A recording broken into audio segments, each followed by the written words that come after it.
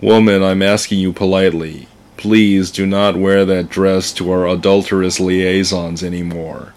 That dress you like to wear has so many buttons. It's got at least 20 buttons up the back and down the front.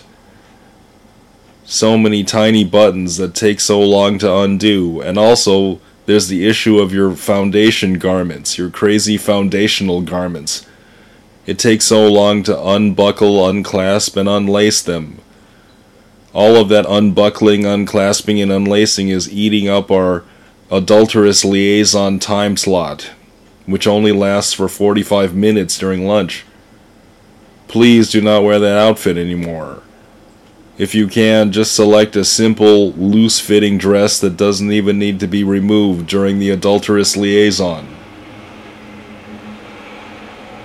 This has been a public service of the Adulterers League of America. Please visit our website at ala.org for more information. Again, that's ala.org.